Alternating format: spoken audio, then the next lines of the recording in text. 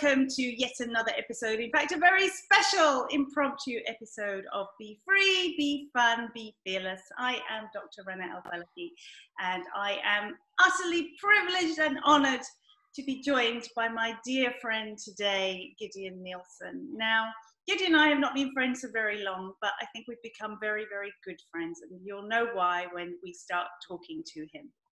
He is on a phenomenal journey, which he's going to share with you, but it's hardly surprising that he's on this journey given the type of life he's had. He has been almost, maybe not quite accurately, but he'll correct me if needs be, on the road for 10 and a half years. He has traveled an awful lot. He has trekked Portugal, he's trekked Spain, he's lived in so many different countries. He wrote a book several years ago called Your Unique Journey, which we, of course, will talk about. And now he is on a pilgrimage for 5 months. 5 months, I kid you not, with a backpack. Started in June, trekking from Denmark to Spain, to Santiago on the Camino Trail. So with no further ado, so he can correct me if I got any of that wrong. Hi, Gideon. Hello. How are you? Did I get any of that wrong, or were we more or less on track? Yeah, it's all good. And of course, it can be more fully explained, I guess. But yeah. Yes, well, that's where you come in, my friend. That's where you come in. That is where you come in. So you're on the Camino. I mean, most people don't even know what this journey is, what it's about, how it started, where it goes to. Can you tell us a bit about that? Yeah. So like the Camino itself, I mean, Santiago is sort of the capital of pilgrimages in Europe now. I mean, before it was Rome, and of course you can still go to Rome, but Santiago in northwest of Spain is sort of the main place for pilgrims, and you can start from anywhere in Europe. So Catholic. Because Rome is for Catholics, isn't it? Oh, I don't know. I mean, I actually don't know that part. If it's I mean it's called the Way of Saint James. And Saint James is it's Apostle of Jesus. That's the story, and whatever that means in terms of if it's Catholic or not, I don't know. But you can start from anywhere. You can also start from England, actually. You can also start from anywhere, and from Norway, Denmark, Germany, any country. And there's paths where the Camino shell, it's a yellow marker,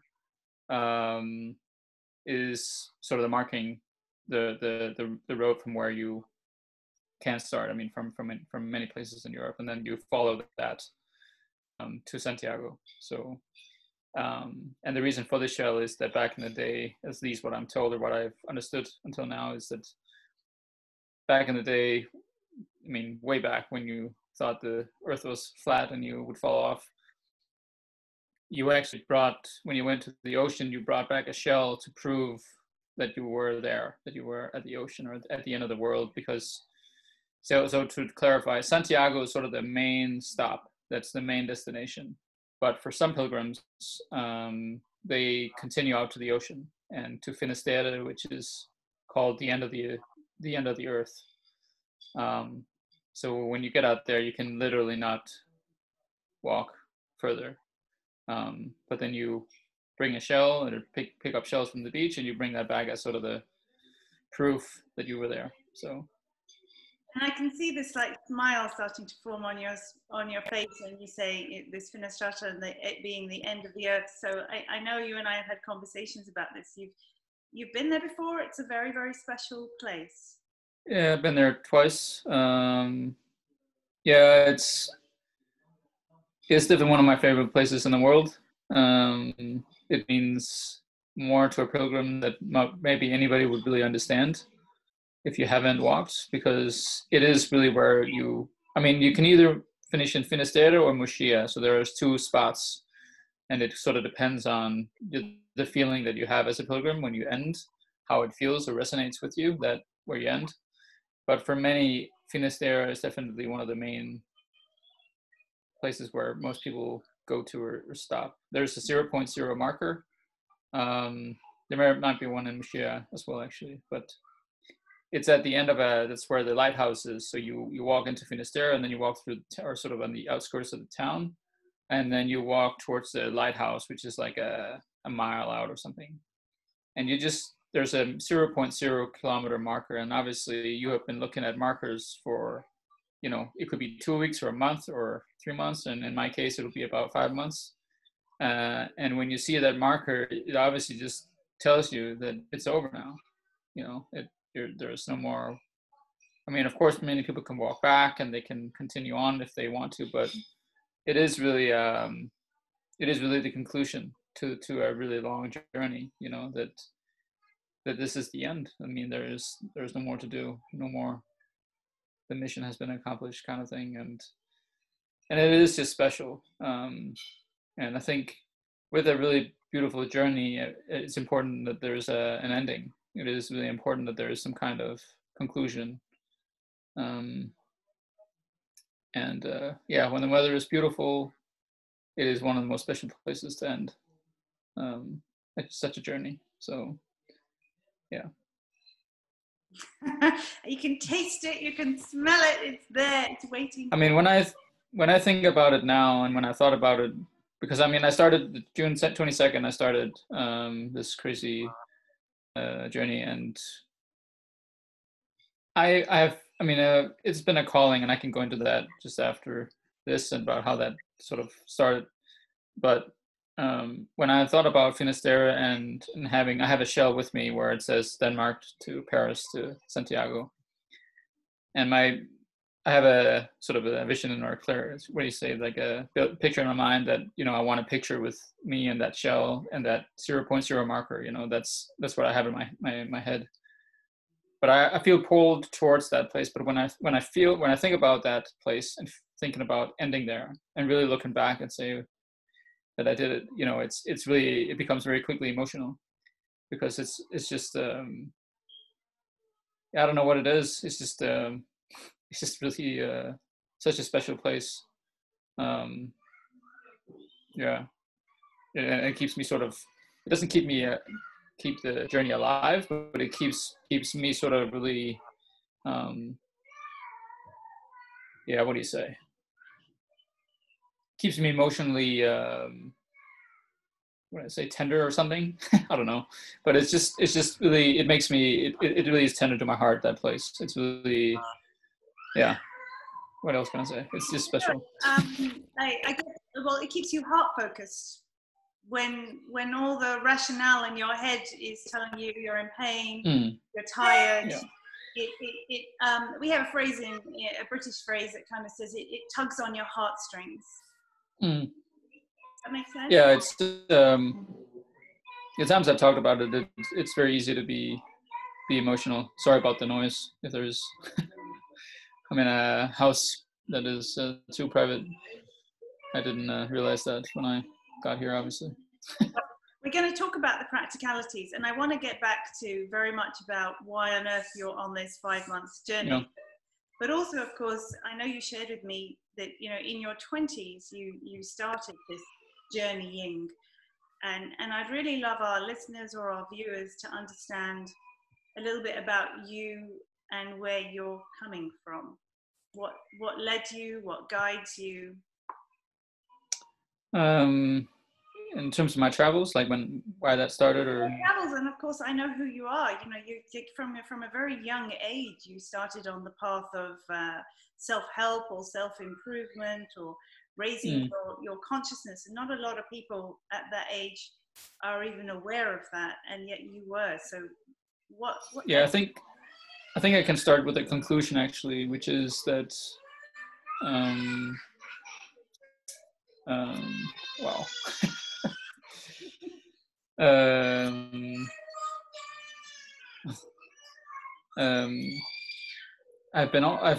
think I was, I'm totally thrown off right now with what's going on here. Bedtime. Yeah, for some.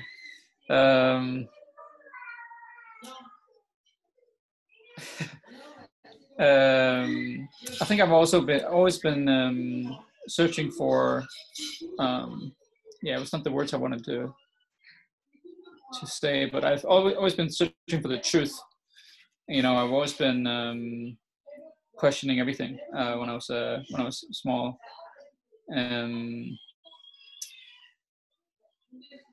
yeah, so yeah, I got thrown off because there was something else that I wanted to say, which was the conclusion, and now but I think um, it has all started with sort of the yeah, that was yes, my point is that I like some people, they play basketball and they have a talent for that, or play soccer, or they write, or they do something. And I think have had a talent for being sensitive to what's true or not. Because I come from a very religious background. My family come from a very religious background, and even though my parents believe in the same thing, my dad's side of the family was very black and white in terms of how they saw everything. And they didn't. It's first in my early 30s that or a few years ago, when I realized that I had not been seen for who I am by my grandparents on my dad's side. And I've always felt not being able to, or not felt seen by them, or felt grown up, or felt like I was seen by as who I was. So I think throughout my life, I started asking questions when I was 5, and I think that I've always been aware of that there was something wrong in terms of how things are in the world, and why am I as a kid, as a free-spirited whatever, why am I told to do certain things that I don't want to do? And of course, as a parent, there is certain things that we have to do, of course. But when it comes to really important things and really like life affirming things like school and many other things, it just became apparent that my mom and dad didn't have the answer when I asked questions. It was just how it was, how it was meant to be, or how it was, this is just how it is, was the answer often, when I asked about why should I go to school and work and all these things. So I think I've just had a knack for asking questions, because I sensed that there was something in me that wanted more, that wanted to be free, wanted to be live truth, in some ways. And when I look back at my youth, I can see that I came from ignorance in some sense, a lot of ignorance in terms of all this religious stuff that was very unhealthy, very unhealthy in terms of that rules and dogma and what's wrong and right. And yeah. And when I look back, I'm also like, I think I was very fearful, fear of not being good enough and all these things. And I think it just gradually progressed towards wanting to be free and living differently, yeah. Always pursuing that sort of freedom and truth, the truth in that, and who who am I, and sort of constantly searching for the truth, really, of who I am. Yeah. I think that's the short version of what it is. So I'm hearing you say, even from a young age, you perhaps felt different.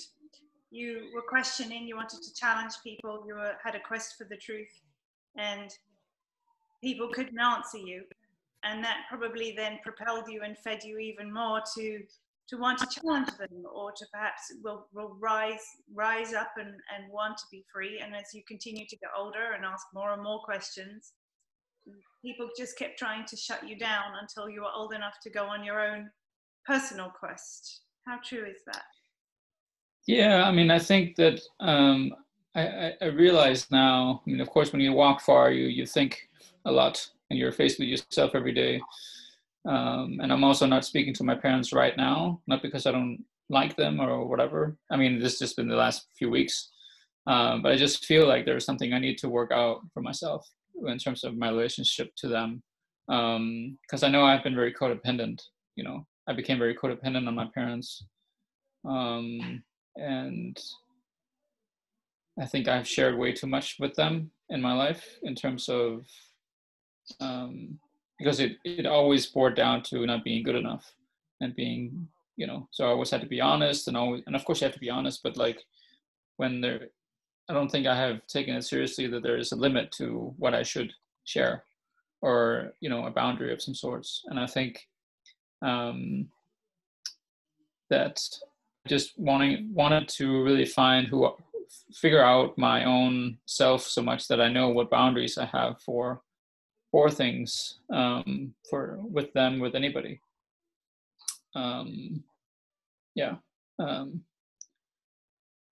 Because it was very rule based with my parents often, at least when I was really young. I continuously asked about why we were supposed to go to church, because I didn't get it. I didn't get why I was supposed to go there when I didn't want to, and it didn't make any sense for me. So fortunately, they began to listen, because they were also in their own development. They actually moved from Copenhagen, where I was born, the capital of Denmark, to the middle part of the country, to actually take a step away from my dad's parents and that whole seriousness around that. So we are a tight family in the sense that we are continuously growing together. I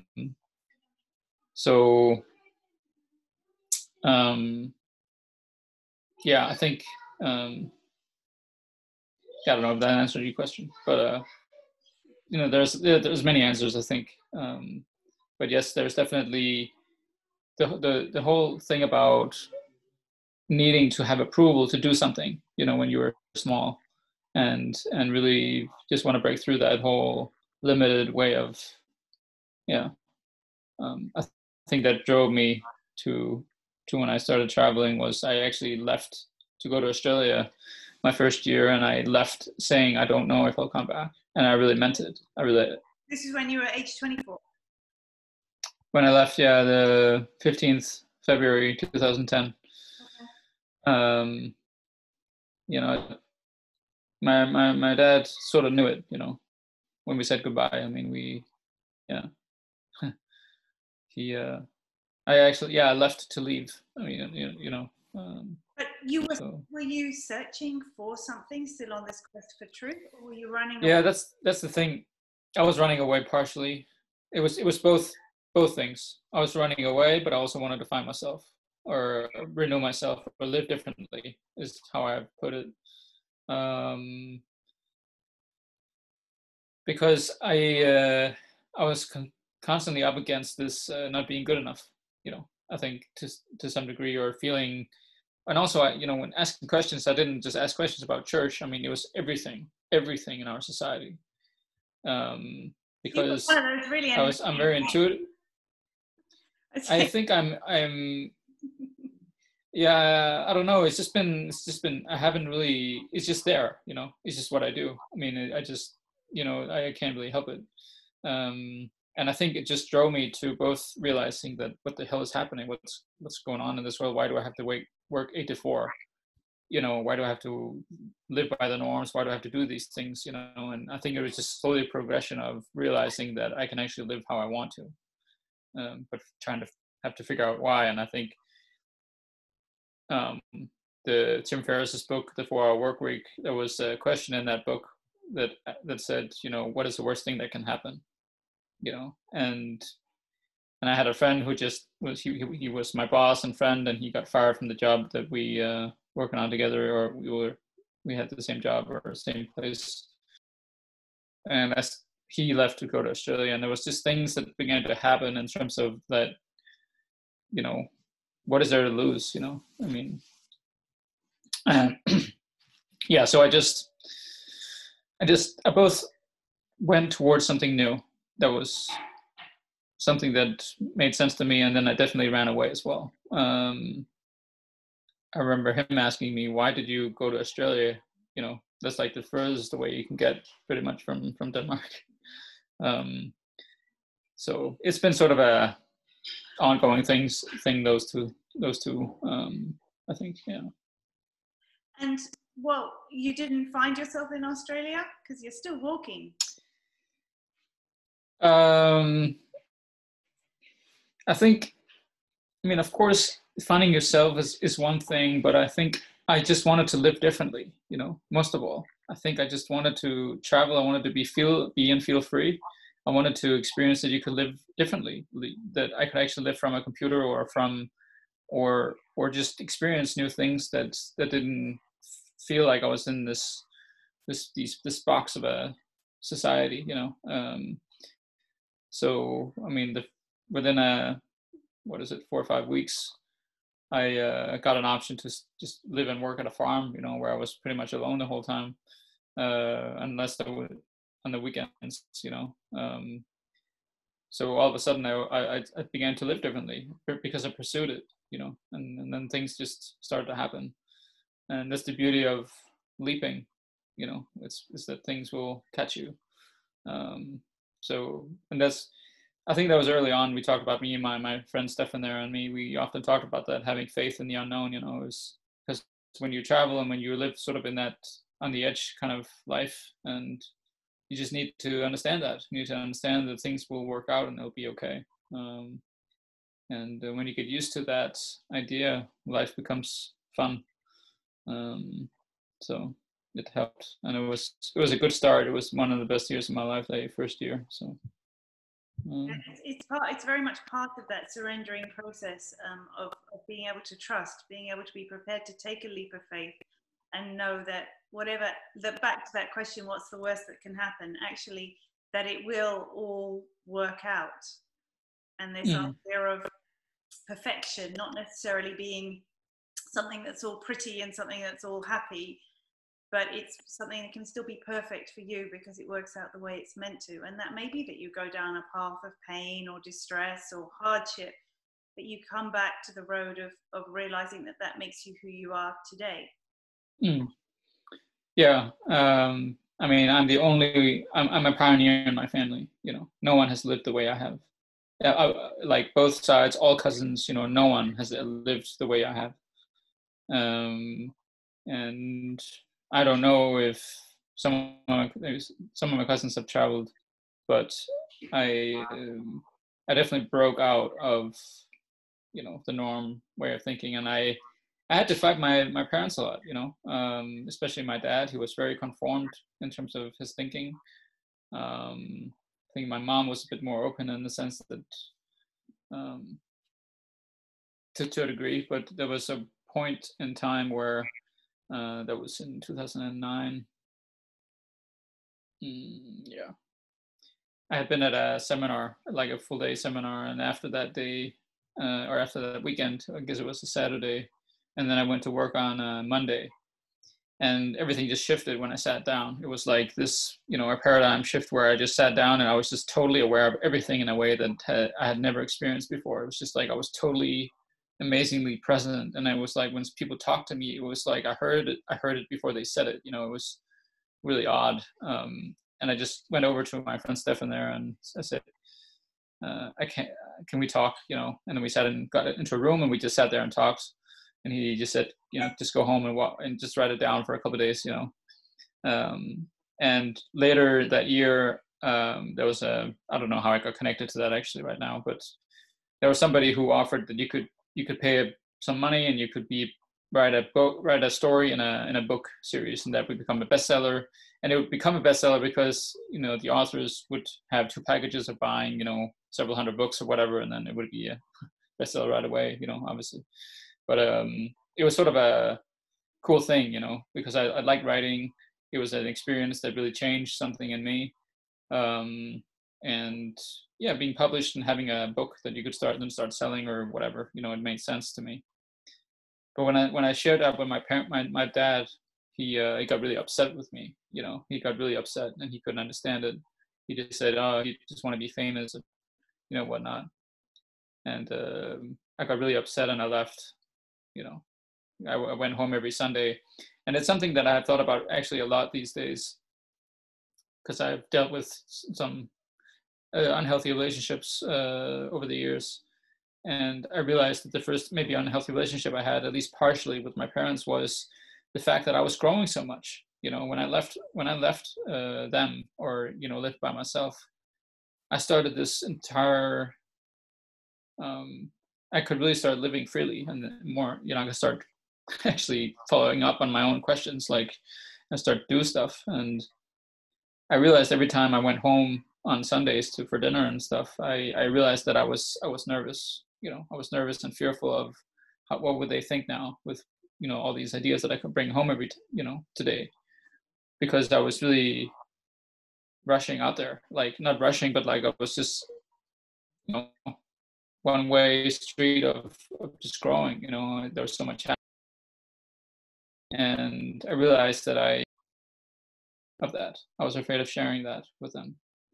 So every time. And Gideon, how much of that did you hide? How much of yourself did you hide when you would go back on the? Yeah.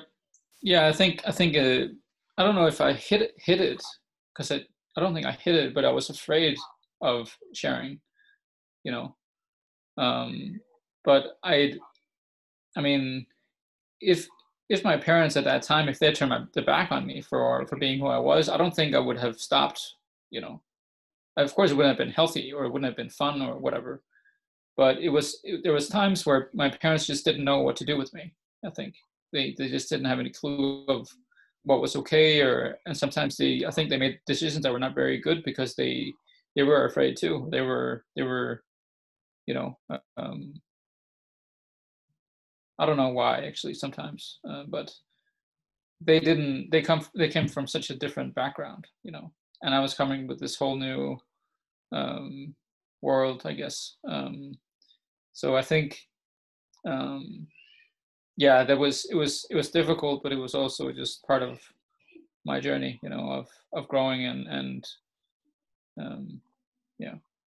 And I think it's really important to share it, because then other people listening will recognize that they're not alone, and they can take a lot of comfort in that.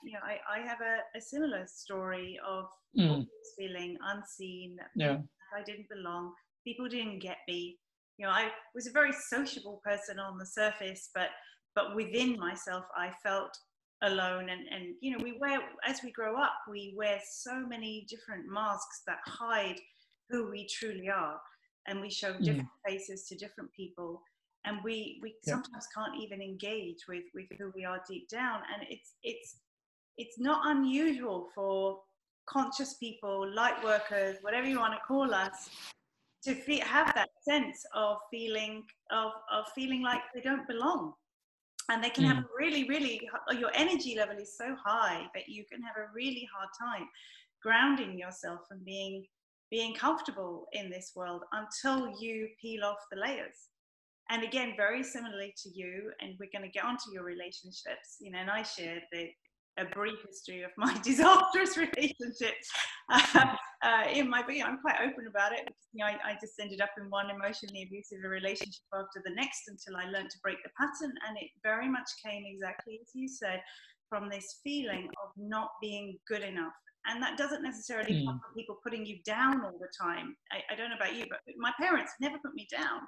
They always believed that I had the ability to do whatever I wanted, but yet somehow there was this belief in me that never ever felt good enough, and it led me down a difficult path. So where did your not feeling good enough come from? You said it's come from your parents, but were they putting you down, or it was just a feeling you had?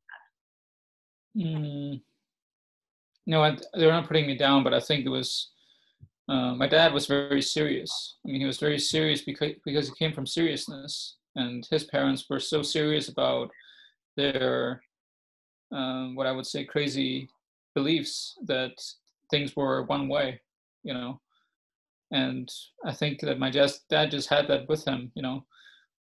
It took him in his 30s. That's when he really had a shift, which was that he realized that he needed to let go of his entire identity. He realized that what he came from just didn't make sense anymore. He had to really let go of it. And obviously that was a big transition for him. And I think it was first after that maybe that seriousness sort of left a bit. And I knew must have been early, just before my teens maybe, or around there. So I don't think that they didn't really put me down, but my dad was just definitely very serious sometimes, or often, because of all this stuff, religious stuff. and also just the religious stuff in general was very like, if you don't do this, you go to hell. If you don't do this, you're not good enough. I mean, I think it was very ingrained, yeah, in that whole energy. Yeah, of course, a lot of things have, I don't know if they're let go of yet, but they have definitely surfaced so much this last period of time that I have realized some stuff that seems to make sense. So yeah. And so it wasn't your truth, and you're still on a journey to find your truth. So fast forward, you went to Australia. You didn't come home, did you? You traveled and lived in several different countries throughout that 10-year period? I went back for some weeks after that year, and then I left again, and then it was sort of back and forth for several years. Yeah. But yeah, I mean, the life of a nomad, where the people would think, oh, a traditional life is, then you meet somebody and you settle down and you make friends, but you're constantly moving. So what happens with your relationships, both friends and personal? Or do you feel free? Yeah, I think sometimes I've definitely been in the gutter of emotions in terms of feeling that I have nothing, because I have lived this way. Because it's very easy to feel alone. It's easy to think about that. Yes, I don't have a tight knit circle of friends, and neighbors and all this stuff. But I have a lot of friends. They're just not around me all the time, and that's one of the choices, I guess, of living this way, or one of the what do you say? Yeah, outcomes. What do you say? Yeah. I mean, my closest friends, I will always be around or talk to. I talk to one of my best friends, about every week. So, but yeah, there's also been a journey in itself, because I also realized when I started to grow a lot that not many were like me or whatever. Especially when in the workplace, it didn't seem. There's only Stefan, my boss, there. We could sort of talk about these things.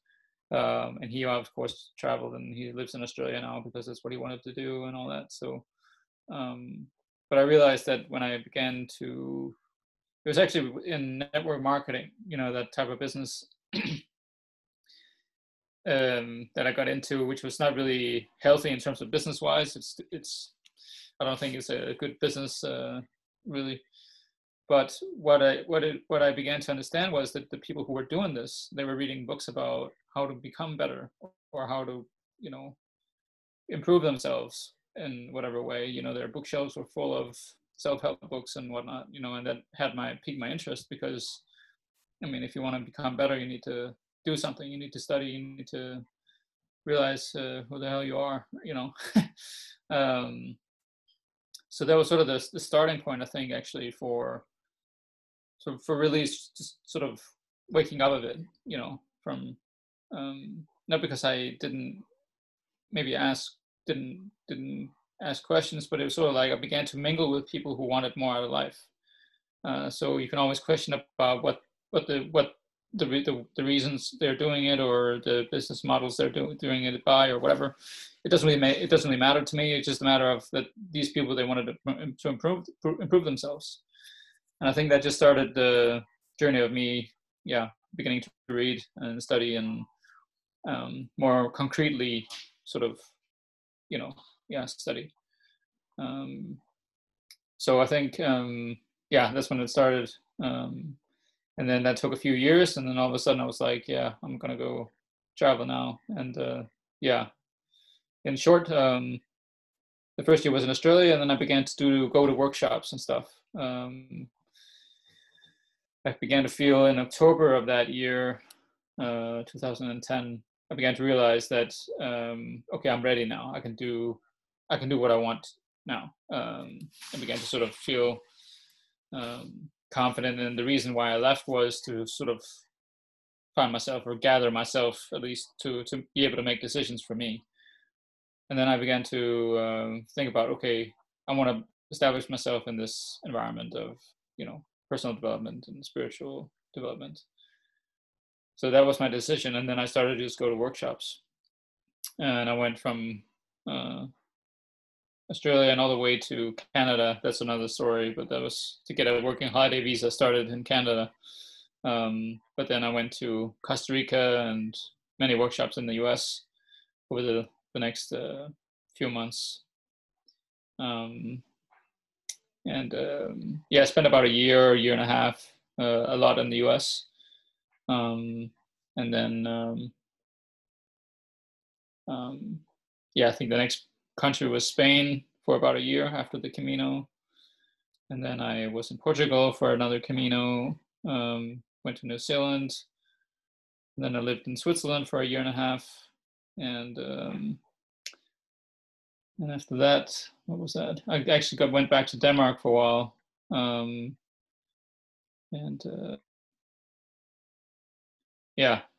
then I went to India and back to Denmark, and So gradually, obviously, you've gone on this journey. You've broken free. You're in search of a quest.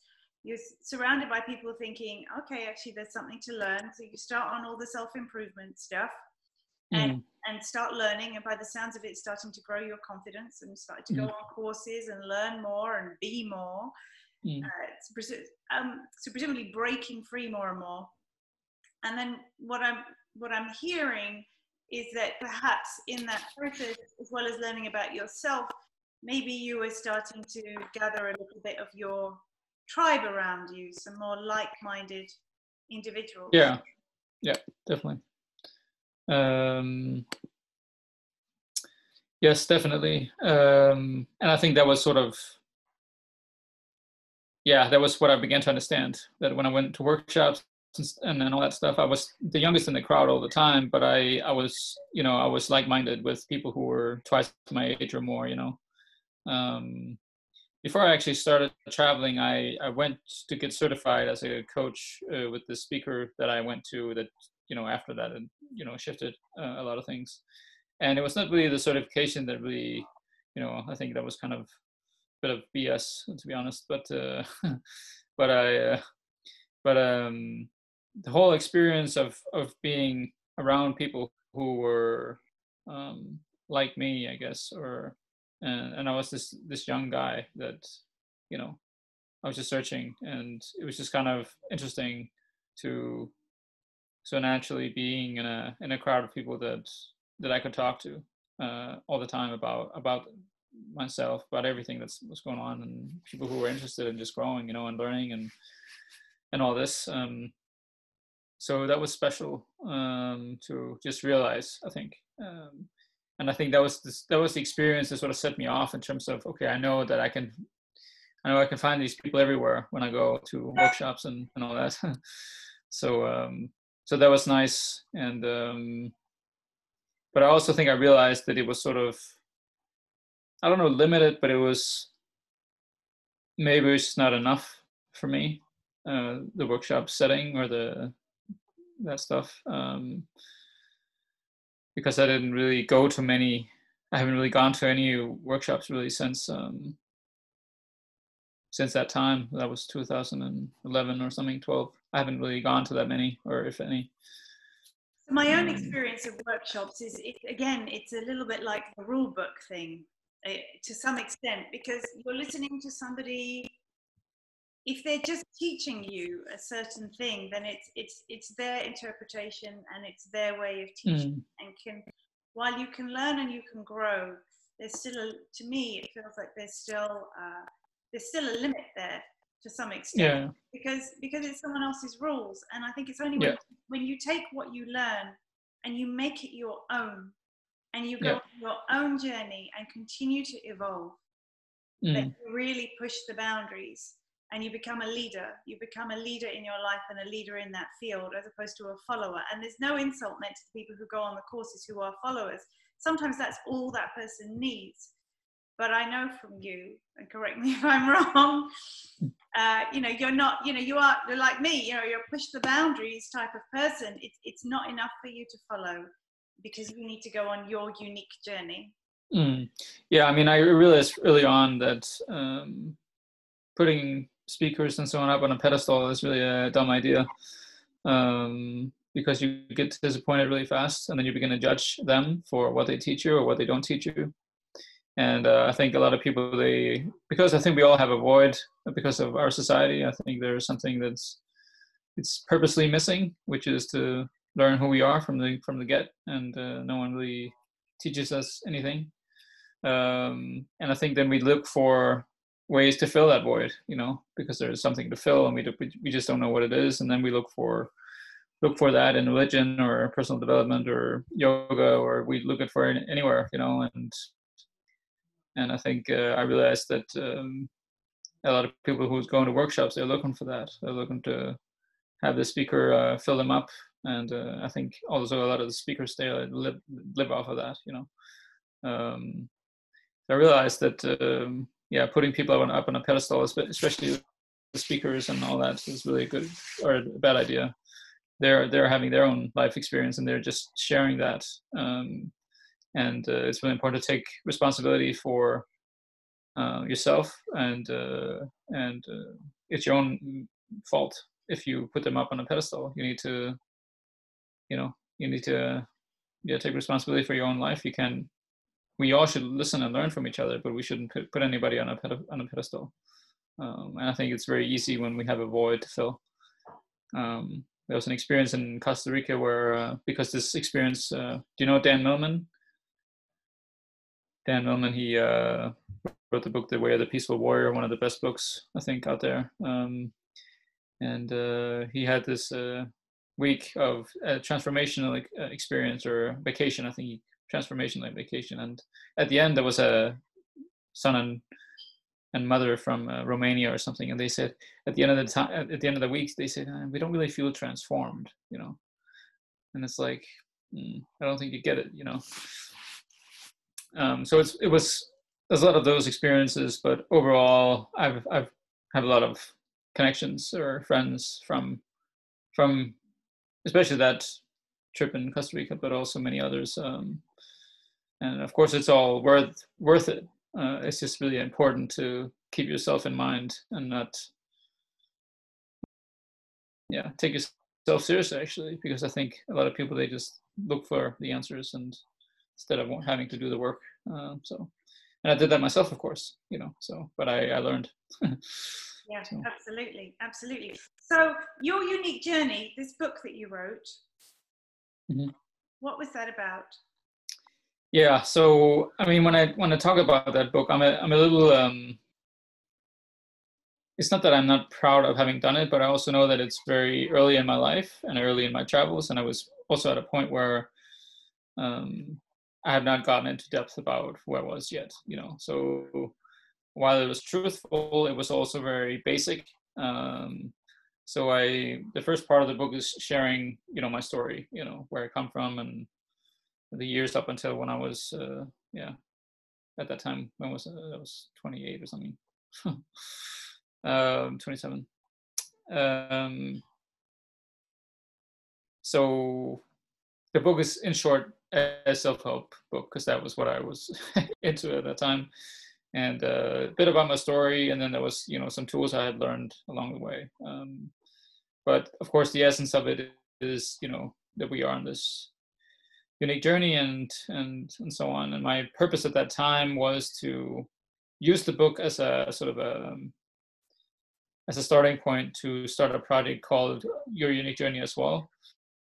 But having people share their story and share who they, because just like you do and how, like many do in the podcast and whatnot, is that, I think that's why it is interesting. And it doesn't really matter who has the podcast, because usually all conversations are interesting, because it's unique and it's so I think that whole idea made sense to me, that we all have something to share, and this whole idea, the front page of the book is me walking out in the abyss, in the abyss, and that's kind of makes sense in terms of everything I am about. Is this I'm on the road, you know, especially right now, and yeah, it's an ongoing thing, you know, and we are having a unique experience, and we can share that. We should share it. So I think, yeah, in short, that's what it's about. But I definitely want to upgrade that. Well, you And I can. feel I'm beginning to. I mean, it would be perfect if the title is still there, but of course, your unique journey is, you know, another however many years on, because the journey never ends. The journey of our life. It's not. We don't get to a destination and think, okay, great, I've made it. Now what? You know, actually, it's when we decide to get out of our earth suits, as my dear friend Melinda Kapoor says. That's when, you know, that's when the journey ends, or the experience on earth ends. But otherwise we keep on traveling, whether we're doing it in the practical sense that you are at the moment with a rucksack and boots, or just living life is a journey. Yeah, yeah, and what I like about, and it's not, I think I'm in a process also where I'm beginning to really appreciate myself, appreciate what I'm doing and why I'm doing it, and I really like that I'm literally living my truth, in the sense that I'm living this whole journey thing. You know, I have a logo called, you know, the Journey Navigator, and this whole idea of your unique journey and all that stuff. And it's not really the important about the words themselves, but it's just that this is actually truly who I am. I mean, it's really who I am, in the sense that, yes, that, I mean, of course, maybe you shouldn't live on the road all the time, you know, but um, this whole experience of actually living it, and because walking far is a huge metaphor for life. It is the metaphor for life, I'd say, because life has changed, you know, and you realize that when you walk. You know, you go to new places, you leave places, you meet people, you say goodbye. I haven't met many pilgrims yet, but I have.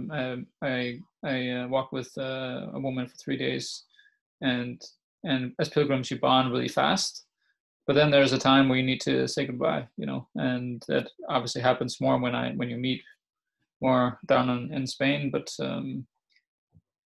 there are so many things that is coming together when I mean, in terms of life and walking far. That yeah, I think it's the greatest teacher. Walking long distance, I think it's the greatest teacher that I could have. But I also think that it teaches you everything you need to know about life, because of the challenges, physically, mentally. It goes really. There's nothing you can escape if you walk far. So you are walking 20 to 30 kilometers a day. Mm-hmm. Yep. So fast forward to June 2020. Mm-hmm. Decision to do this walk from Denmark to Santiago. Yeah, so June 22nd was when the day I started, and 2 weeks before that, so I've been in a relationship from February until May this year, and that ended. It was the most special experience I've had, but it's also something I realized that I was in a cycle that needed to end. Not because I realized that right then, maybe, or even though I had thought about it a lot,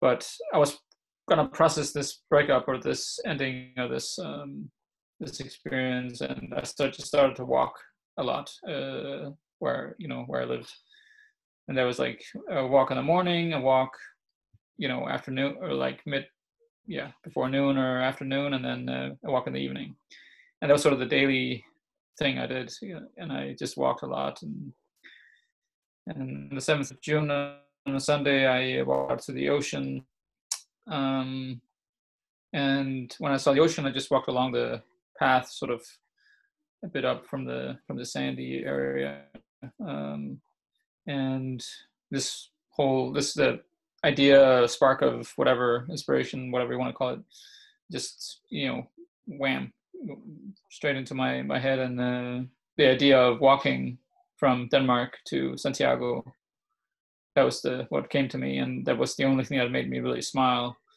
for a month or more.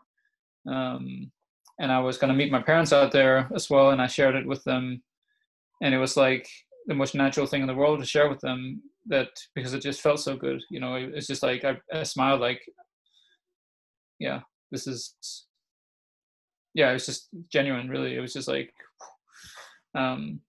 so I listened, and 2 weeks later I just started. I had most of what I needed, so I didn't really, and I could work from my computer, so it was fairly easy to just get going. I had nothing to hold me back, so yeah, I just started. And in the Camino, you start. So I started in Viborg in Denmark, which is the north part of Denmark, and I started there because not because it was near where I lived. Some people, they just walk from where they live. Maybe I could have done that, but it's sort of not a premise, but it's good to start at a cathedral, and you have this pilgrim passport, and then you get a first stamp at the cathedral, so when you end up in Santiago, they can see where you started. So that's where I started, and yeah, been going through Denmark, about 300 kilometers, and through Germany. That was, I don't even know how far that was, maybe 600-700, maybe 700-800. Then through Belgium and to Paris, because I was not really walking towards Santiago initially, because I was sort of heading west towards Paris. But then after Paris, it was more direct. So I'm just heading into Bordeaux tomorrow. So that will be the last big town in France, and then I'll can really look forward to the real Camino. So. So you are on today's day 102, is that right? 103. 103, so you've been watching your YouTube videos. 103 today, yeah, you've just finished it. So did you know at the time, did you realize when you had this moment of guidance, I'm going to walk the Camino, did you realize it was going to be a 5-month plus walk? Yes, I could calculate that really fast, but it didn't scare you. No, I mean, the beautiful thing about this walk in particular is that this is a calling. There's something pulling me. There really is. I mean, I don't really know what it is. To be honest, I know that it's probably something good, or whatever. But every day I walk, of course, there's days that it's heavier and it's not as fun, or there's those things. But there's never a day where I'm like, okay, I'm stopping. Or there's never that. There is an energy in me that is just pulling me, and that makes it easy in some ways. That okay, this is what I'm doing. It's back to that heart-centered focus that's pulling you, right? That emotion that is tugging you there, no matter what. Yeah, you can definitely call it heart, but it's not. I feel it in my gut more. I feel like it's really. Yeah, it's just I can't really explain what it is. It's just something is pulling me in this direction, and we'll see what it amounts to. But if we go back to it being a journey rather than the destination, you have learned, you've challenged yourself. You've been in the rain, you've been in the wind, you've changed boots, you've had airbeds that have had punctures, given up on camping. You've had adversity, you've had cheap places to stay, expensive places to stay, places where beds collapse. It's hard. You have to find food every day. You have to carry a backpack. You have to work on where you're going to stay that night. You're still trying to fit in your work when you get there. I mean, there are a lot of kind of practical challenges, plus the walking itself, the no doubt pain in your legs and all the rest. And what does that do to somebody's mind? Yeah, I mean, when I talk about the Camino, I usually talk about it in the 3 phases of the Camino, or 3 phases of life, where the first phase is the physical, the second is the mental, and the third is the spiritual, or the divine phase, or whatever you want to call it, that sort of energy phase. And the physical is obviously is always there. You know, of course, it's challenging every day to walk far, but it's definitely harder in the beginning. And it's also where it's very superficial, the experience. You know, you haven't really gotten into depth about why you're doing this or what's happening or the rhythm of things. So it's also where you doubt a lot. You focus on the pain a lot and the distance a lot. You focus on the destinations a lot. You focus on the things that are maybe more connected to the ego in some sense, maybe, because it is kind of superficial. So but that opens up for the mental phase. You know, that's where the that can last all your life, the mental one. But that's where you go into more depth about who you are, your thoughts, thinking, your past, family, friends, all the things that are sort of it's been a part of your life. And I think that's an ongoing thing, although the more in depth you go when you walk, the more you also begin to appreciate things because you begin to let go as well. The body, mind, and spirit, the reason why I think the walking is so magical is that body, mind, and spirit comes together, or the physical, the mental, and the divine, or whatever spiritual comes together. So every day you are in process, and every day you're processing. And I can relate to when I was in India, I was doing Ayurveda for a month. So Ayurvedic treatments, which is oil and massage and drops in different places. And the reason why is that it begins to activate the body and process. So the body just starts this process. And I can't really explain it because I'm not an Ayurvedic doctor, but of course I experienced that the body just starts this washing out process of all these layers that you have that is not yours, but whatever. And I can relate it a bit to this. It's kind of the same experience that you're just constantly in process, it makes you to go through. You can't really, when you walk far, you cannot escape going in and face yourself. I think that's the beauty of it. It's impossible to walk far and not face yourself, and face your darkness, and face the things you have suppressed or whatever. And that means that it comes out some way or another. I have been, the first 2 months, I had a really hard time. I was thinking about my ex a lot because I felt like she was a coward. I felt like she was not facing me, looking me in my face, and we could just talk things out. So I was very angry because there was something left that I just have to deal with that. She can't deal with it with me, so I was very, very angry about that. And sometimes it really came out. I was just furious. I could yell and scream, and I had these walking sticks that I just would throw around and kill as much, plants that I could, so there's just some times where those very, a bit nasty, dark, whatever things just comes up because they need to come through you somehow. And especially with me, I think that I've been very good at suppressing my anger. I've been very angry in my life, and because I'm very sensitive, but I've also been very unexpressive about those things, which means that I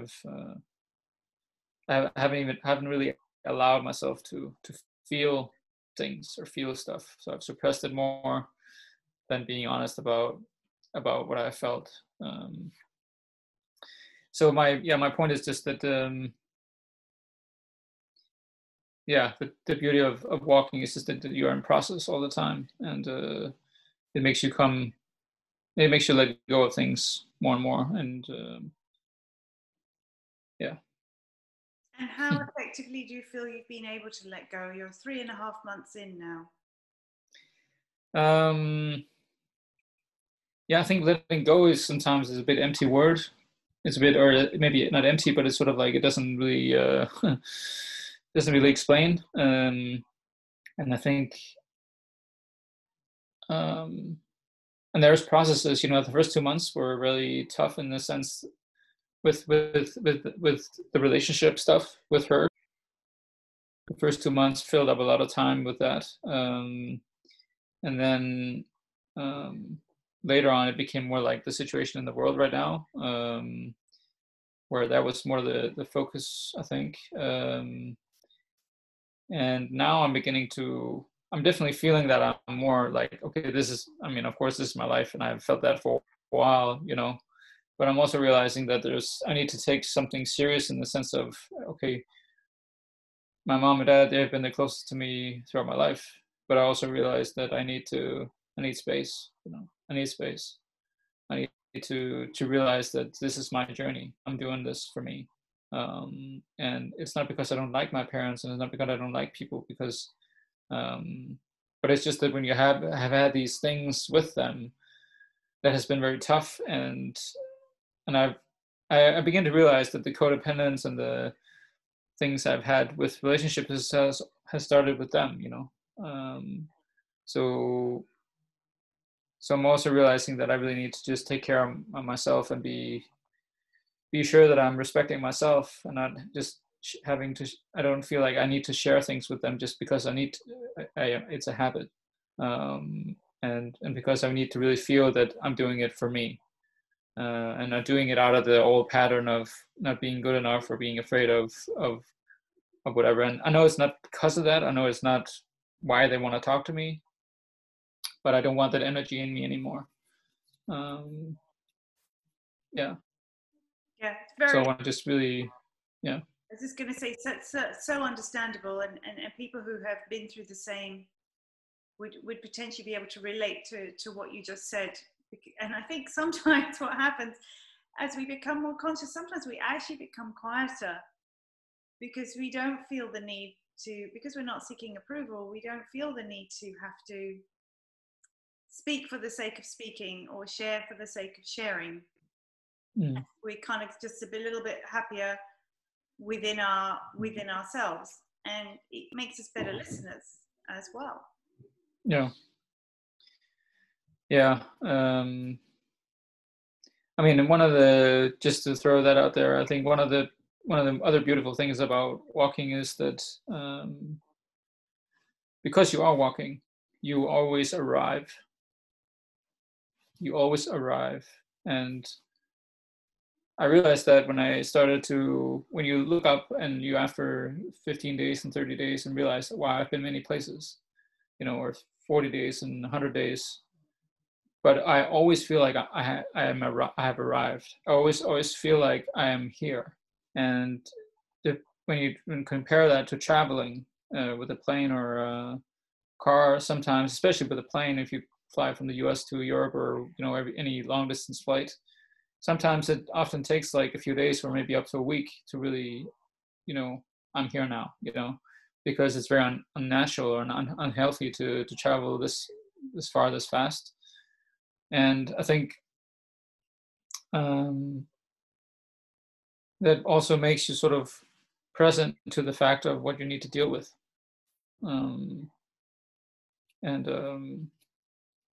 Yeah.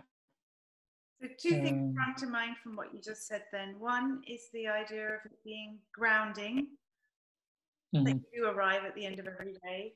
So you may be on a 20 to 30K walk, and you may be kind of, up in the clouds or thrashing sticks and getting angry, being in touch with your emotions, you're on your own and all the rest of it. But the fact that you do arrive sounds like it helps to ground you. Yeah, because you can't, I've been very impatient in my life, and I think many are, in terms of, okay, I want to get to this, I want to create this, I want to do this, and we're impatient about the manifestation period of when that actually happens. And one of my motivations and one of the things I really look forward to is to, and you can say, yeah, don't look, it's a journey and all that stuff, but a motivation is also that when I'm in the Finisterre, when I'm finished this, the whole experience of having taken that many steps, when I'm done, I've probably taken 5 million steps in 6 months. And when you realize that how many steps that is, then you begin to put that into perspective of when you start anything, then you know that you have to take all the steps to arrive. You have to take all the steps to arrive. if you want to skip any steps, you want to take a shortcut,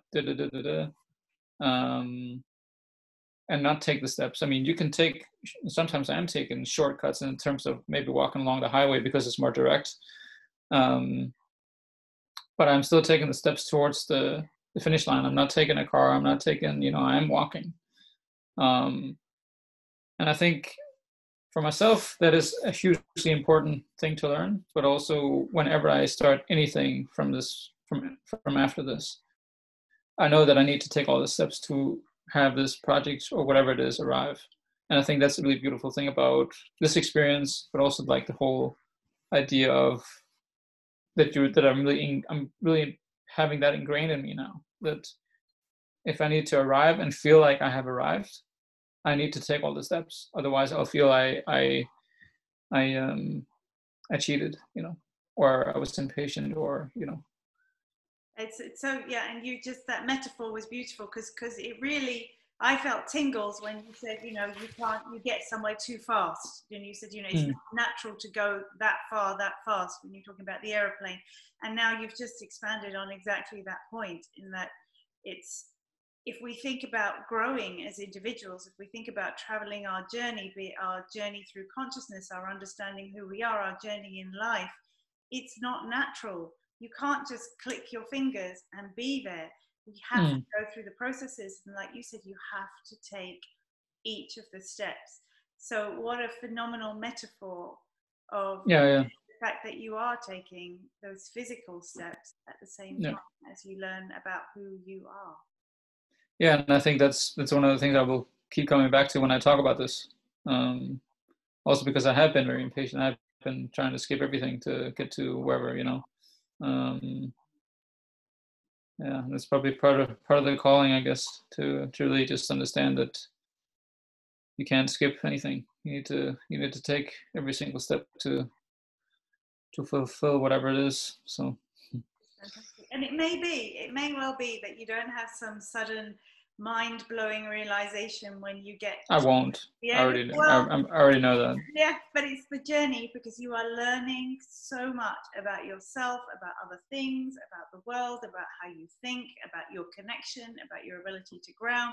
You are learning so much, and your wisdom. It's like the feeling I always get about you is, you have this massive ball of wisdom, and you're allowing it to finally come through you, to be able to verbalize it, to be able to feel it, which will make you into the incredible teacher that you will become if you're not there yet. So. Yeah, I think that's true, and I've actually felt like, a lot of people, they take educations, a lot of people they have a skill, and I think even though I have maybe a lot of skills or whatever, I haven't really felt. There's definitely been a void of confidence. There's been some things I've been confident in, but the last years I've also felt very insecure and just confused about And then when I started things, when I I started DJing, for example, when I got back from New Zealand in 2016, and a year and a half later, I played for a crowd of 1,000 people in one of the most popular clubs in Bern, Switzerland. And after that, it was like, who cares? It was not fulfilling for me, or it was not enough for me, or whatever. So sometimes I just started things, I became good at it fast, and then had a success experience, and then whatever.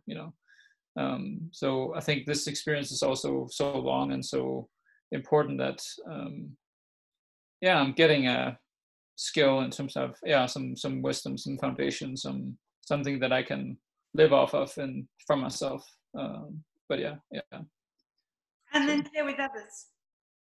Yeah, definitely. Yeah, no, I can't wait to do that more and more. So we are already sharing, because we're out. So we'll talk for hours, you and I.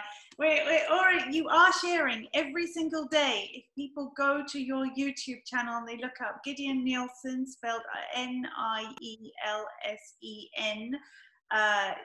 so Journey Navigator, right, is the logo that's on there. So Gideon Nielsen, and pretty much every day he will upload a video, somewhere between 5 and 15 minutes typically. Lots of selfies. He talks into the camera, shows you his journey, so you can go on the final journey of the Camino with Gideon and make it to Finisterre. And, you know, so champion him, subscribe to his channel, send him messages, encourage him, give him strength, keep him going. You can also find him, of course, on Facebook, Gideon's Journey. Anything else you want to say? I mean, yeah, as you said, we could probably talk for a lot longer. But and we will talk again when you make it to the end. Okay. When you make it to the end of the world, we will be talking again. But if I don't find my way to join you to walk before that point, so thank you so much for your time today and for the lessons and the inspiration that you've given people to show them how they can be free, how life can be fun, and how they can definitely be fearless, for sure. So what an inspiration. Definitely an old soul, and my friend, an old soul. So that's it for now. Thank you so much for joining us for another episode. I am Dr. Rana Al-Falaki. Be sure to hit the subscribe button so we can let you know when we have more of these episodes, and you can also follow the audio podcast on Anchor as well. But for now, be free, be fun, be fearless. Bye-bye.